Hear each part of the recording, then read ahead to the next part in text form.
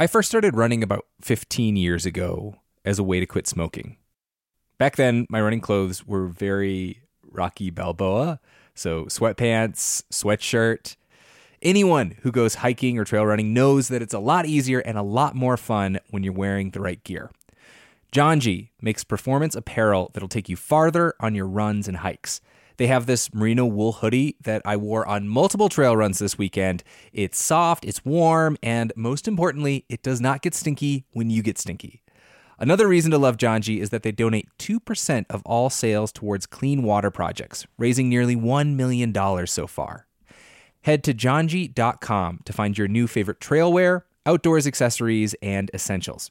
And use the code OUTSIDE for 10% off at janji.com. That's JANJI.com with the code OUTSIDE for 10% off. When I was a little kid, my whole family, grandparents included, packed into a Dodge Caravan and went on a 2-week road trip to Wyoming.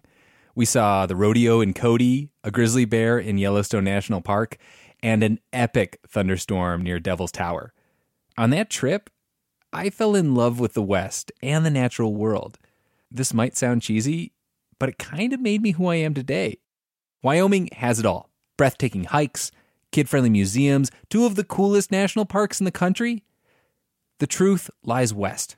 Discover yours at travelwyoming.com.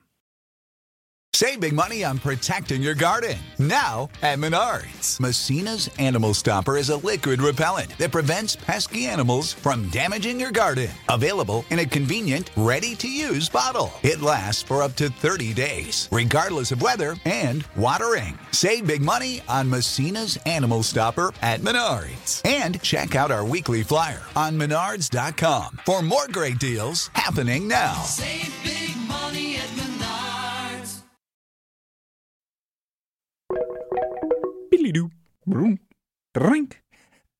Hey, this is Outside In. I'm Nate Hedgie, here today with Taylor Quimby. Hello. Felix Poon. Hello. And Justine Paradise. Ba, ba, ba, ba. All right, so I've gathered all of you here today because I have a quandary. The other day, I was walking through my local grocery store, the aptly named Good Food Store. Wow, that's right to the point. It's our ripoff Whole Foods. Anyways, I was grabbing my sweet potatoes, my jalapeno, onion. That one looks a little gross. And then I get to the meat section, and I am faced with a choice. On one side, we have the plant-based Impossible Burger, which has got like a bunch of different ingredients in it. And then on the other side of the aisle, we have some ground bison that was raised just north of me on the Flathead Reservation. I mean, the buffalo is definitely more expensive. It's like $15.61 versus $9.99, but it is local. And I am faced with a dilemma. I don't know. So your head is like twisting like left and then right and then left and then right. I'm jumping from one to the other to the other. Like a cartoon. Which one should I get? Which one should I get? But really, like, which one is actually better for the environment? Should I go with the vegan one, or should I go with the local one? And for that matter, like, which foods, which diets are really the most sustainable? And also, like, does it even matter what we eat? And I'm not the only one asking this. We put out a call for questions on our Facebook page, and one of our listeners, Jeannie Bartlett, wondered the same thing. I'd be really interested in your take on the trade-offs between locally raised 100% grass-fed beef versus plant-based proteins. And I'm interested not just in the carbon trade-offs, but also biodiversity, pesticide use, water quality, soil health too. Thank you. People want to know their decisions make a difference. So today on the show, we are launching a new segment that we're calling This, That, or the Other Thing. It's all about the little choices we make in our lives to try and build a more sustainable world, whether they have any effect and what we can do instead if they don't. First up, we're going to try and figure out what the most environmentally friendly diet really is. I think the most environmentally friendly diet is a regional diet. Vegan. You'd say vegan as well? Yeah, I say vegan. And sustainably, oh God, I'd love to say wild game because it doesn't really, there's no agriculture involved in wild game. Stay tuned.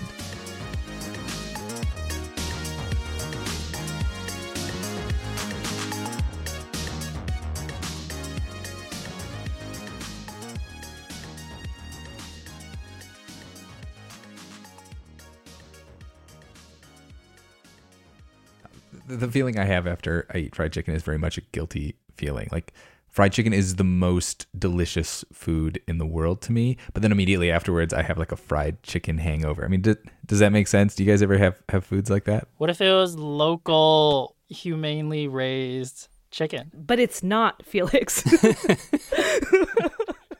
So before I try to actually answer this question, I wanted to talk about the strange calculations we all make in the grocery store.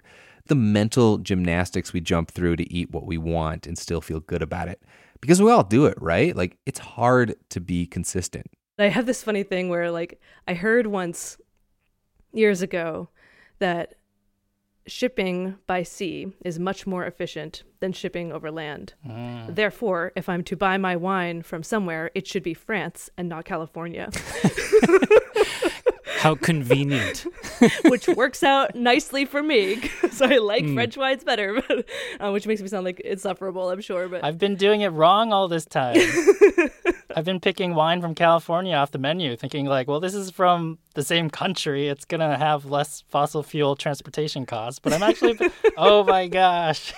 Like for me, I have all these different factors that factor in when I buy food. There's price, and then there's sometimes, local food, especially when it's in season, and then there's what I want to cook, because I might want to make a very particular meal that requires ingredients that are not possibly local. Like, I am vegetarian, but I also buy and cook meat for my son, who is not. It is moment by moment in the grocery store. It's like a whole bunch of things you all have to hold in your head, and it's all on you. That is why I'm anti-guilting, is because, like, we all have to eat. And so this isn't like taking a flight, like a willy-nilly flight to Europe and back a bunch of times and sort of saying like, oh gosh, maybe I didn't have to do that. Like, we have to eat. It's true. But I struggle with it because, like, I agree with you, Taylor, around not guilting. But it's sometimes people say, like, food is food, don't overthink it. And it's like, it does. This is one of the ones that actually does kind of matter. And so on that note, like, what is your vote though? Like, what do you think the most sustainable diet is? I'm going to go, I think it's being a locavore. I think it's being vegan. Vegan? Doesn't matter the source. I also think, like, there's tiers here. Like, obviously this is more complicated than that, because you could eat a vegan diet that is also, like, super unhealthy and full of packaged food. But that wasn't the question. No, it wasn't the question. We're looking at one narrow aspect of how we eat. One narrow aspect, which is sustainability. Yeah. Plant-based. I'm going plant-based then. Yeah. Local vegan. Combine the two. Oh. How are you going to do that in Massachusetts, Felix? I'm going to eat squash and fruit leathers all winter long. Yeah, no more fresh mango, my friend.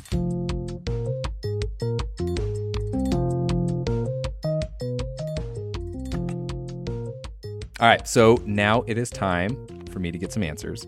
And the first person I spoke with was Tamar Haspel. I'm a columnist at the Washington Post and a podcaster on Climavores. Climavores is a podcast that focuses on what we should be eating to help slow the climate crisis. And for Tamar, the answer was very clear. The most environmentally friendly diet is plants. Episode over. Plants are they tread lighter on our Earth, and they're responsible for way fewer greenhouse gas emissions. She points to study after study after study that shows that global production of plants has a far smaller footprint than most livestock, especially beef. Beef is bad for two main reasons. The first is that as cattle eat and digest grass, they produce methane as a byproduct of their digestion. That's called enteric methane, and it's an awful lot of methane. And the second reason is arguably even more important, and that is that it is beef demand chiefly that is driving the deforestation in the Amazon and in some other places. Just for listeners who might not know, methane is way more potent than carbon dioxide. And if you're cutting down a massive amount of stored carbon in trees in the Amazon, it's a double whammy, especially considering that Brazil is the top exporter of beef in the world and global demand is growing. So as the world comes out of poverty, which is a very good thing, people eat more meat and they eat more beef, and that drives the beef industry to have to grow more beef. They need more land, and they cut down the Amazon. What about local grass-fed beef? See, Felix, I was wondering the same thing, right? Like the cattle, or in some cases, the bison that I eat, they aren't from a recently clear-cut part of the Amazon in Brazil. They are from a ranch just up the road here in Montana. I mean, that can't be that bad. From a climate perspective, it's not better, and it might be worse. Might be worse. So she says it comes down to how long these grass-fed cows are alive. The faster an animal grows, the less time it's here on this earth burping up methane. And grass-fed animals grow significantly more slowly. And on a per-pound basis, the methane impact of those animals is much higher. Does that make sense? Yeah. Although I think there's a lot of people that aren't going to like that one. Something similar is also true for many locally grown or organic foods. Like, Felix, when I was thinking about why local might be better, I was thinking about transportation. Right, like, you go shopping for apples at the store and they're being driven across the country from Washington State, which is like all the way on the other side of the country. It's a lot of gas. It's a lot of gas, yeah. But studies show that that doesn't actually have a huge impact on the climate. In fact, Tamar says that transportation makes up only about 5% of the total greenhouse gas emissions for many foods. Wow. And because it's only 5%, it means that 5% can be more than overcompensated for if you're growing in a place where you're growing less efficiently. I live on Cape Cod, and we have local farms, which, by the way, I support and love and go out of my way to shop at. But they don't grow vegetables as efficiently as they grow them in California. The weather isn't right, the soil isn't right, the scale isn't right. So there's no question that the vegetables I buy here are going to have a higher climate impact than the ones I get from California. An inconvenient truth. That hurts my local sensibilities. It hurts mine too, Felix. But yeah, when it comes to global emissions, which is what Tamar looks at, it's all about efficiency. Growing the most calories you can on as little land as possible, because that protects more forests and prairies, which are way better at capturing carbon than many agricultural fields, even organic ones. In fact, organic farming needs up to 110% more land than big industrialized ag to produce the same amount of food. So with this in mind, Tamar believes that some of the best climate-friendly foods are, can you guess? There's two of them. Corn and soy. Oh, come on, Felix. You weren't supposed to guess that. You're right. People get angry at me when I write about this, but corn and soy, although we've been schooled to hate them, and for good reasons. They're grown in these monocultures, and there's runoff from the fields and pollution and nitrogen loading in our waterways. But from a food production perspective, they are the best things we have. Corn is the most productive cereal grass, and soy is the most productive plant protein. If we ate them as, tortillas and tofu, it would be the climate-friendly way to feed the planet by a long shot. Yeah, tofu tacos. I thought she was going to say lentils. Lentils are definitely one she also mentions. She's a huge fan of lentils, and pretty much like any kind of row crop. So whether it's like sweet potatoes, oats, barley, chickpeas, beans. I mean, when it comes to growing plants, they use comparably less water and fertilizer, and they have a high caloric density. But as you guys are probably thinking there's also some downsides to industrialized agriculture.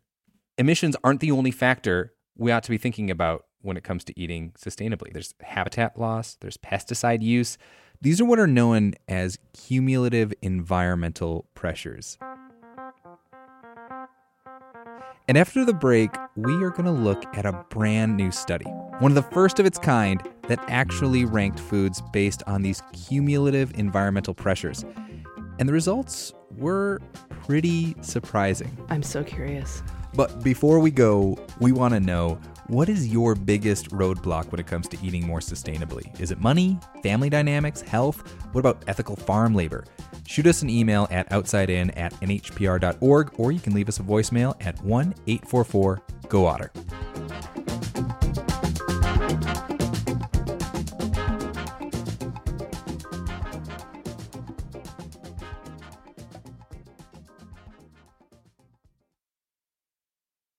Suffering from aches and pains? The all-new Tempur-Pedic Adapt mattress eases your pressure points all night, every night. Now, save up to $500 on select adjustable mattress sets at TempurPedic.com. Select adjustable mattress sets only. Lesser savings may apply.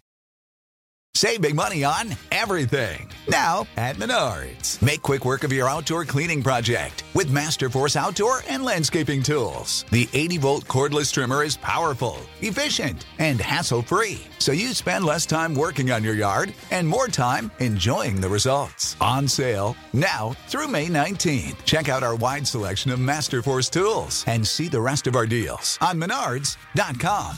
Save big money at Menards. The living room is where you make life's most beautiful memories. But your sofa shouldn't be the one remembering them. The new life-resistant, high-performance furniture collection from Ashley is designed to withstand all the spills, slip-ups, and muddy paws that come with the best parts of life. Ashley high-performance sofas and recliners are soft, on-trend, and easy to clean. Shop the high-performance furniture in-store or online at ashley.com. Ashley, for the love of home. Welcome back to Outside In. I'm Nate Hedgie, here with Justine Paradise, Felix Poon, and Taylor Quimby. And we are doing a trial run of a new segment we're calling This, That, and the Other Thing. We're trying to figure out what the most environmentally friendly diet is. And to help us out, I brought in this guy. Yeah, hi, I'm Ben Halpern. I'm a professor here at the Bren School of Environmental Science and Management at UC Santa Barbara. So a few years ago, Ben was like a lot of us, trying to figure out the most sustainable way to eat. And so I gave up all meat because I read in the news, that meat is not so great for the environment. And I figured, this is a way that I can make a difference daily in what I do. But then he was like, well, wait a minute, I'm a scientist. I should really make sure I understand what the data tell me. So I started digging around, and there really wasn't the right kind of information that I wanted to make my decision. So thus started down this 4-year path of pulling together a lot of data and trying to figure this all out. He and his team were one of the first to rank foods based on their cumulative environmental pressures. So a lot of studies have looked at just climate emissions or just water use or just pollution, and those tell only one part of the story. We wanted to know what the cumulative pressure of all those things together mean for food production's impact on the planet. And some of the results of his study were actually kind of surprising. I mean, sure, globally, cows still very bad. But when you add all these things together, other foods start to creep up that list of things that aren't so great for the planet, like pigs or rice or wheat, things that people probably haven't been paying as much attention to. Wheat? What? Yeah. The most delicious things in the world. Okay, so I want to start with pigs. Globally, they produce lower greenhouse gas emissions than cows, but they contribute way more pollution in the form of waste and runoff, which can create things like toxic algae blooms that destroy lakes and rivers. They can wreak havoc on biodiversity. Then there's rice and wheat. Both of those crops are actually really water intensive, and rice production in particular actually has a pretty big footprint when it comes to greenhouse gas emissions. Rice is one of the most grown crops in the world, and farmers will often either burn their fields after harvest or they will flood them to help the stalks decay, which releases methane. Well, also, they just developed a rice variety after decades of work. And the idea is not doing these things, like burning fields after harvest and not tilling. Yeah, there are a lot of cool innovations happening in the world of agriculture. I think it's also important to remember that this isn't how most food is produced right now. Right. That said, there are some bright spots in Ben's study. I mean, obviously, a lot of other vegetables, including corn and soy, but also things like shellfish actually can have a positive benefit for the environment. This is the best news I've heard all day, all year, all my life. It creates habitat that other creatures can live in. And it actually pulls carbon into its shell and locks that up. So it's like fighting climate change just by growing. So you can actually eat shellfish basically guilt-free because it is not only not hurting the environment, it might actually be helping the environment and giving you food. I also want to squeeze in one more super eco-friendly meat that is near and dear to my heart that both Tamar and Ben suggested. What do you think you're going to say after? Is it perhaps deer? So here on the East Coast, white-tailed deer are way overpopulated in a whole bunch of places, and they do significant ecological damage. So when you take one of those deer, you're actually improving the ecosystem rather than making it worse, both because the deer does damage and because the deer is responsible for methane. So you're taking a methane producer out of production. It's time to learn to hunt. And maybe this is our conclusion for the most environmentally friendly diet. A tofu taco-eating son of a gun who occasionally shoots a deer and spends late nights at the oyster bar. So mostly vegan. With exceptions for shellfish and venison. And a staple diet that mainly consists of efficiently grown row crops. But that menu also might not be accessible for everyone. Like hunting takes time and money. Some people are allergic to shellfish, and even tofu can be hard to find at a corner store. I've been having a hard time finding tempeh. They never have tempeh at my store anymore. Really? Oh, that's a bummer. Yeah. Sorry. Anyway. If you are only in a position to make one or two changes to eat more sustainably, you can try this. First, cool it on the beef. Here's Tamar Haspel, the food columnist. Even if you're buying from the ranch up the road that isn't responsible for deforestation, beef demand is fungible, and every steak you don't eat subtracts one steak from the global demand. Also, try not to waste food. Because fully a third of the food that we grow never gets eaten. It gets thrown away. And that's huge.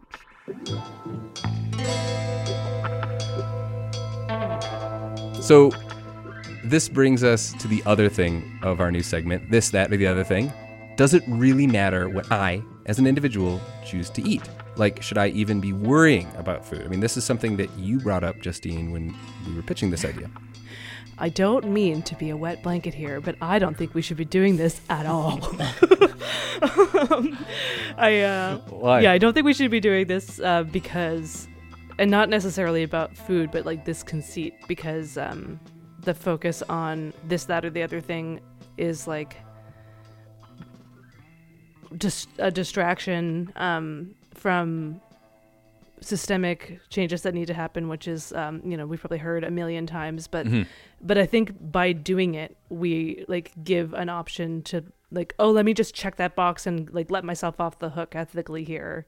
Yeah, I mean, like fossil fuel companies have used this as a corporate strategy, right? Like they want us worrying about our diet and our individual carbon footprint if that means like they don't have to worry about it. Right. But isn't this like the improv comedians would say? It's yes and. Like, you could spend years working on grassroots efforts and systemic changes, but in the meantime, you can also just lead by example, and I think people want to know how to do that. Like we get so many questions in that vein. And well, that's what everybody I talked to said. They all said the same thing. It's both. Yeah. Essentially, individual action needs to work in tandem with larger scale stuff like advocating for policy changes or legislation. But like it still matters. If a few thousand people make a tiny change in their diet, that aggregates to a major change in overall demand. Omer Irfan is a senior correspondent with Vox. He covers science, and he compares your personal choices to voting. mean, it feels like as an individual, just by yourself, you're not going to move the needle. But in aggregate, that's really where you see some of the largest gains that you can actually make, even bigger than large institutions. So it's great that individual choices can make a difference. Like that's great to hear. But I do feel like I've taken my personal choices when it comes to food, maybe not as far as I'll ever take them, but I'm pretty square with where I am right now. Mm-hmm. Whereas I'm unsure in a lot of ways when it comes to food systems, how I can be even more impactful on that bigger level or that community level that we're talking about. Like that's where I feel unsure. That's a great point. And to answer that, I really want to actually focus on food waste. It is the third largest greenhouse gas emitter in the country because when food rots, it produces methane. And we toss out about a third of all the food we buy or grow. And the we is not just like you and me, but like grocery stores, restaurants, farms. So the question is like, how do you reduce that waste? So I want to give you guys a few tips.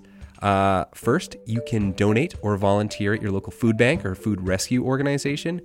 They'll take still good but unwanted food from grocery stores and restaurants and deliver it to hungry families. Okay. And speaking of grocery stores and restaurants, you can also urge them to donate to food banks if they aren't already. And you can ask them to conduct a waste audit.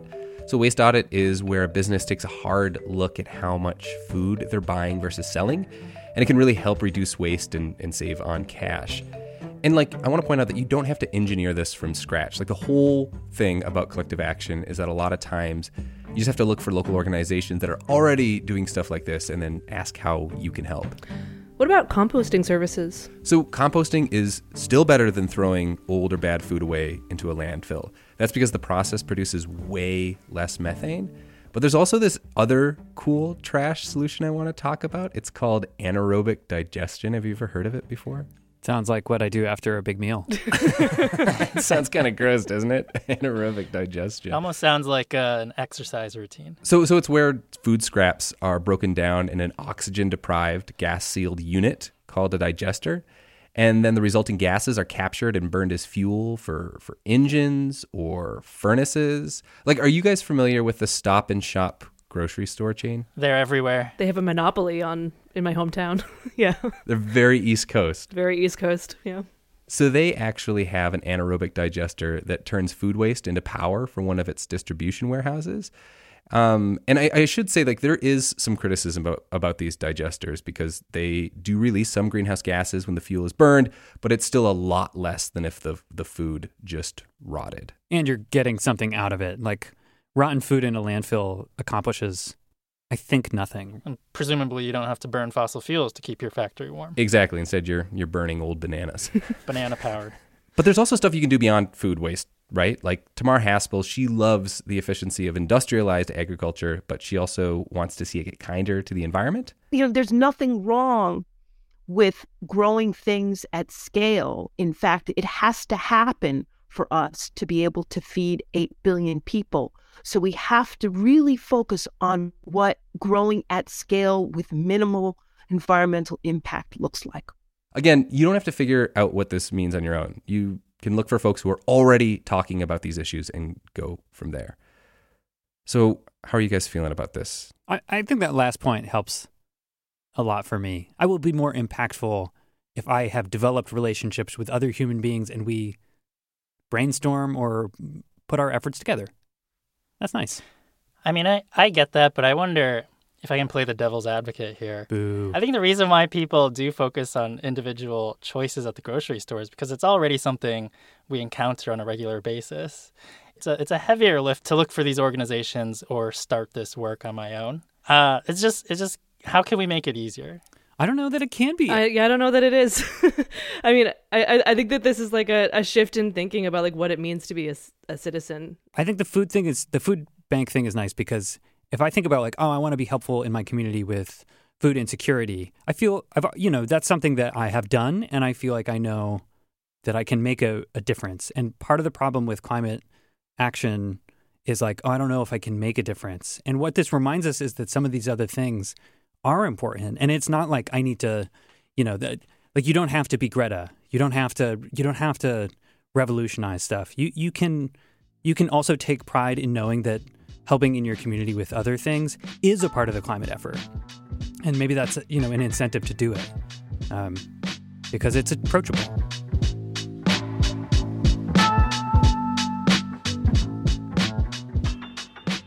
We'll have links to Ben's study, Umair's article, and Tamar's podcast, Climavores, in the show notes. Tamar also recently published a book called Boldly Grow, Finding Joy, Adventure, and Dinner in Your Own Backyard.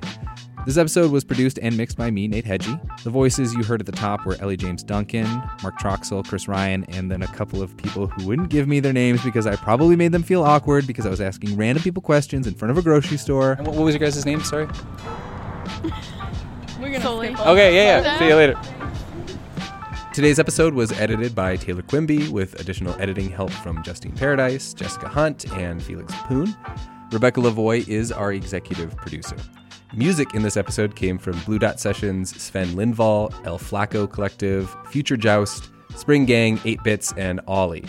Outside In is a production of New Hampshire Public Radio. That's my favorite band name in there, Future Joust. Future Joust is cool. Future Joust.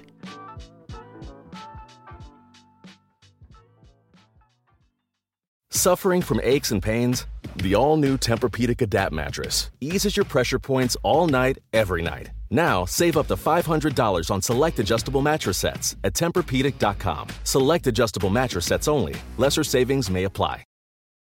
Whether you're a morning person or a bedtime procrastinator, everyone deserves a mattress that works for their style. And you'll find the best mattress for you at Ashley. The new Tempur-Adapt collection at Ashley brings you one-of-a-kind body-conforming technology, making every sleep tailored to be your best. The collection also features cool-to-the-touch covers and motion absorption to help minimize sleep disruptions from partners, pets, or kids. Shop the all-new Tempur-Adapt collection at Ashley, in-store or online at ashley.com. Ashley, for the love of home.